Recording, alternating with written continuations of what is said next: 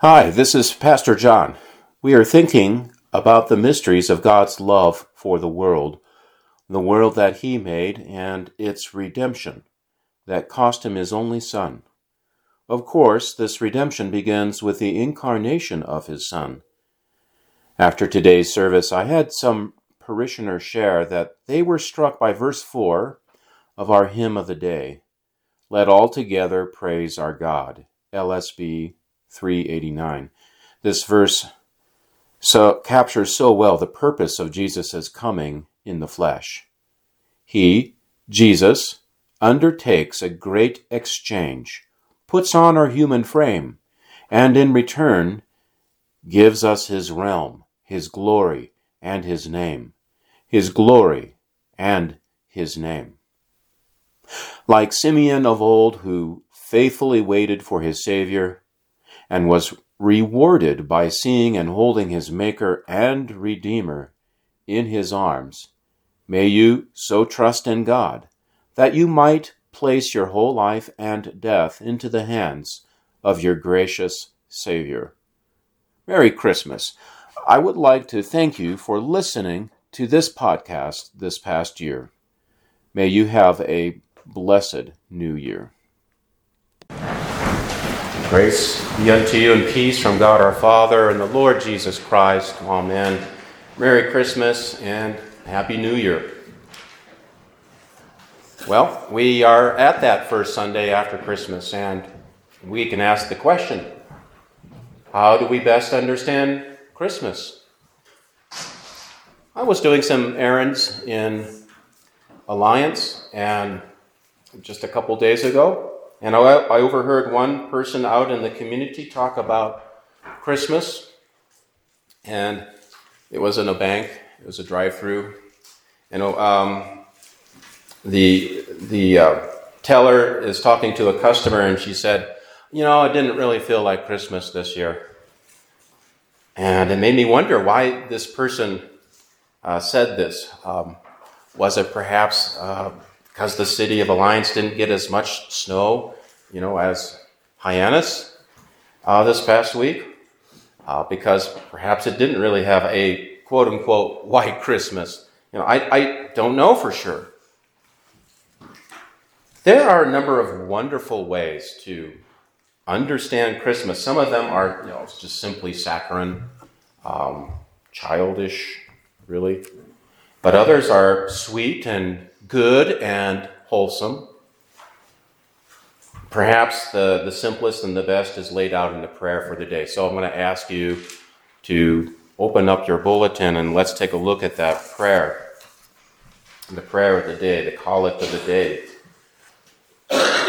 And it runs as follows. O God, our Maker and Redeemer, you wonderfully created us, and in the incarnation of your Son, yet more wondrously restored our human nature. Grant that we may ever be alive in Him, who made Himself to be like us. So, two of the great mysteries of God get mentioned in this prayer. He made us, and then more mysteriously, He redeemed us at the cost of His own Son.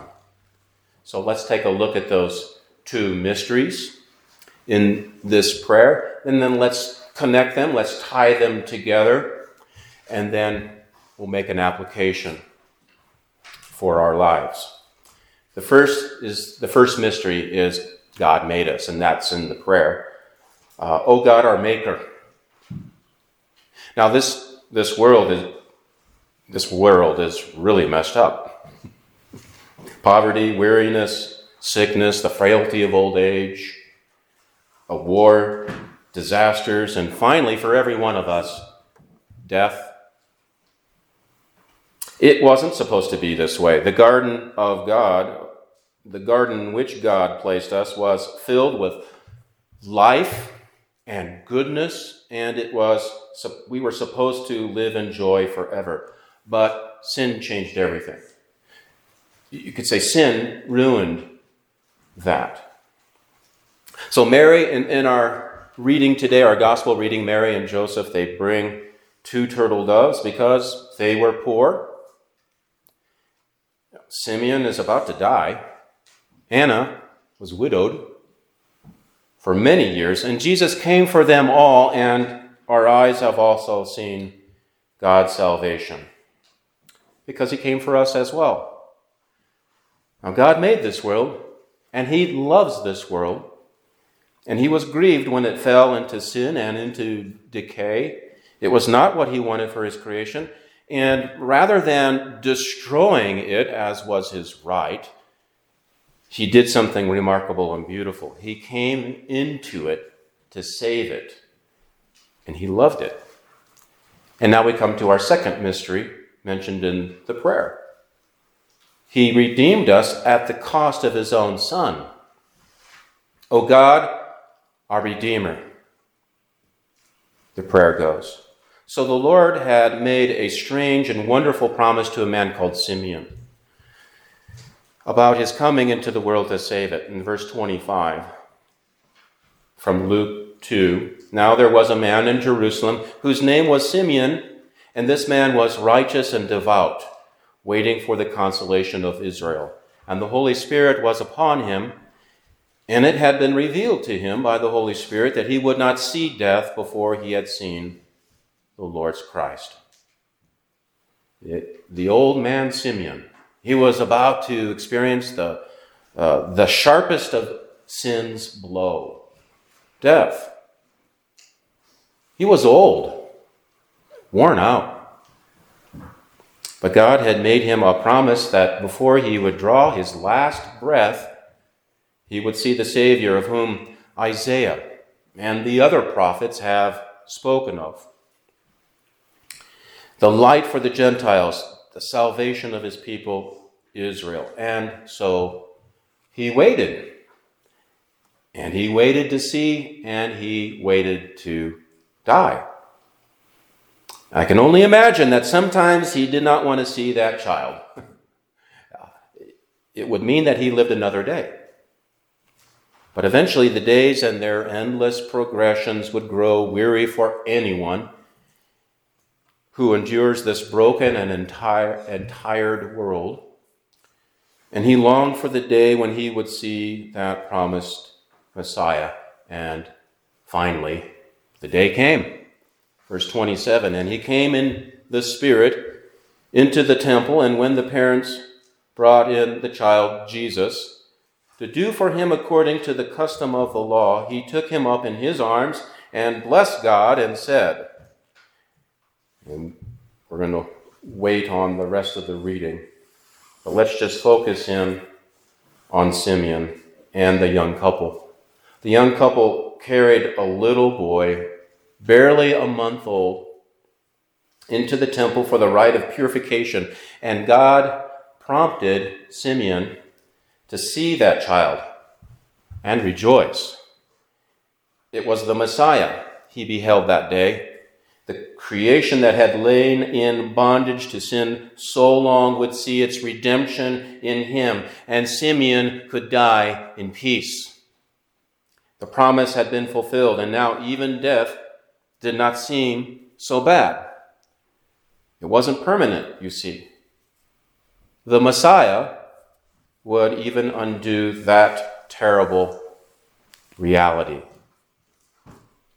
So let's tie the two mysteries together. And that comes in that middle portion of the prayer of the day. You wonderfully created us, and in the incarnation of your Son, yet more wondrously restored our human nature. So he made us, and then more mysteriously, he redeemed us at the cost of his own Son. There are two extremes here to avoid, and this prayer really helps us. This understanding, these two mysteries really tied together really help us to avoid these two extremes, these two following extremes. The first extreme is this one. Our human pride says, well, of course, who would not want to save someone like me? I'm okay. You know, that's kind of the spirit of the times. That's the zeitgeist. But that expression of the spirit of the times simply means we have closed our eyes to so much of reality. Or not okay. And it's a mystery why God would do what he did. So that's one extreme. And the second extreme is this, that Jesus' redemption is wasted on a place like this world. Jesus' redemption was wasted on this place. It did not work. This world is a hopeless place. This too is a blindness, even more profound than that glib blindness of those who imagine that they are really okay. So we need to avoid these two extremes. And the way out of them is in this connection.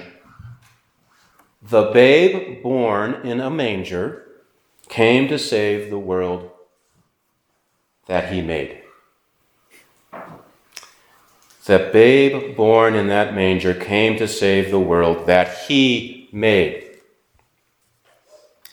God's presence in the temple in today's readings is because he treasures that first creation. All of it, even though it's twisted and warped by sin. And like Simeon, our eyes today are drawn back and forward at the same time by his birth. Jesus has come into the flesh of this world to redeem the flesh of this world. It once lived in a perfect state, without blemish, without flaw, without hurt or pain, without death, and that was the way that God had wanted it. Servants were never supposed to depart at all.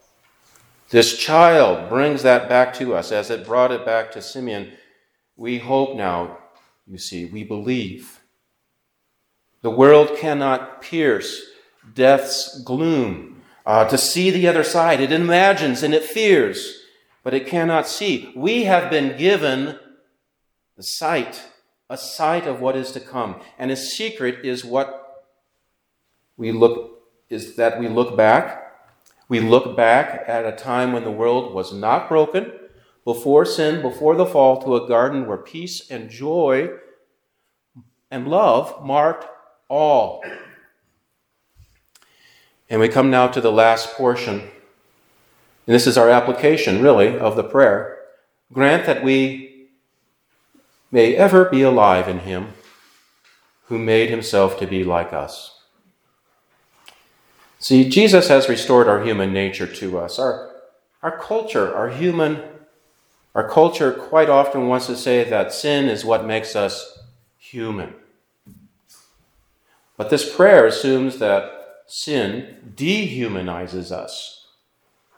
It makes us less human.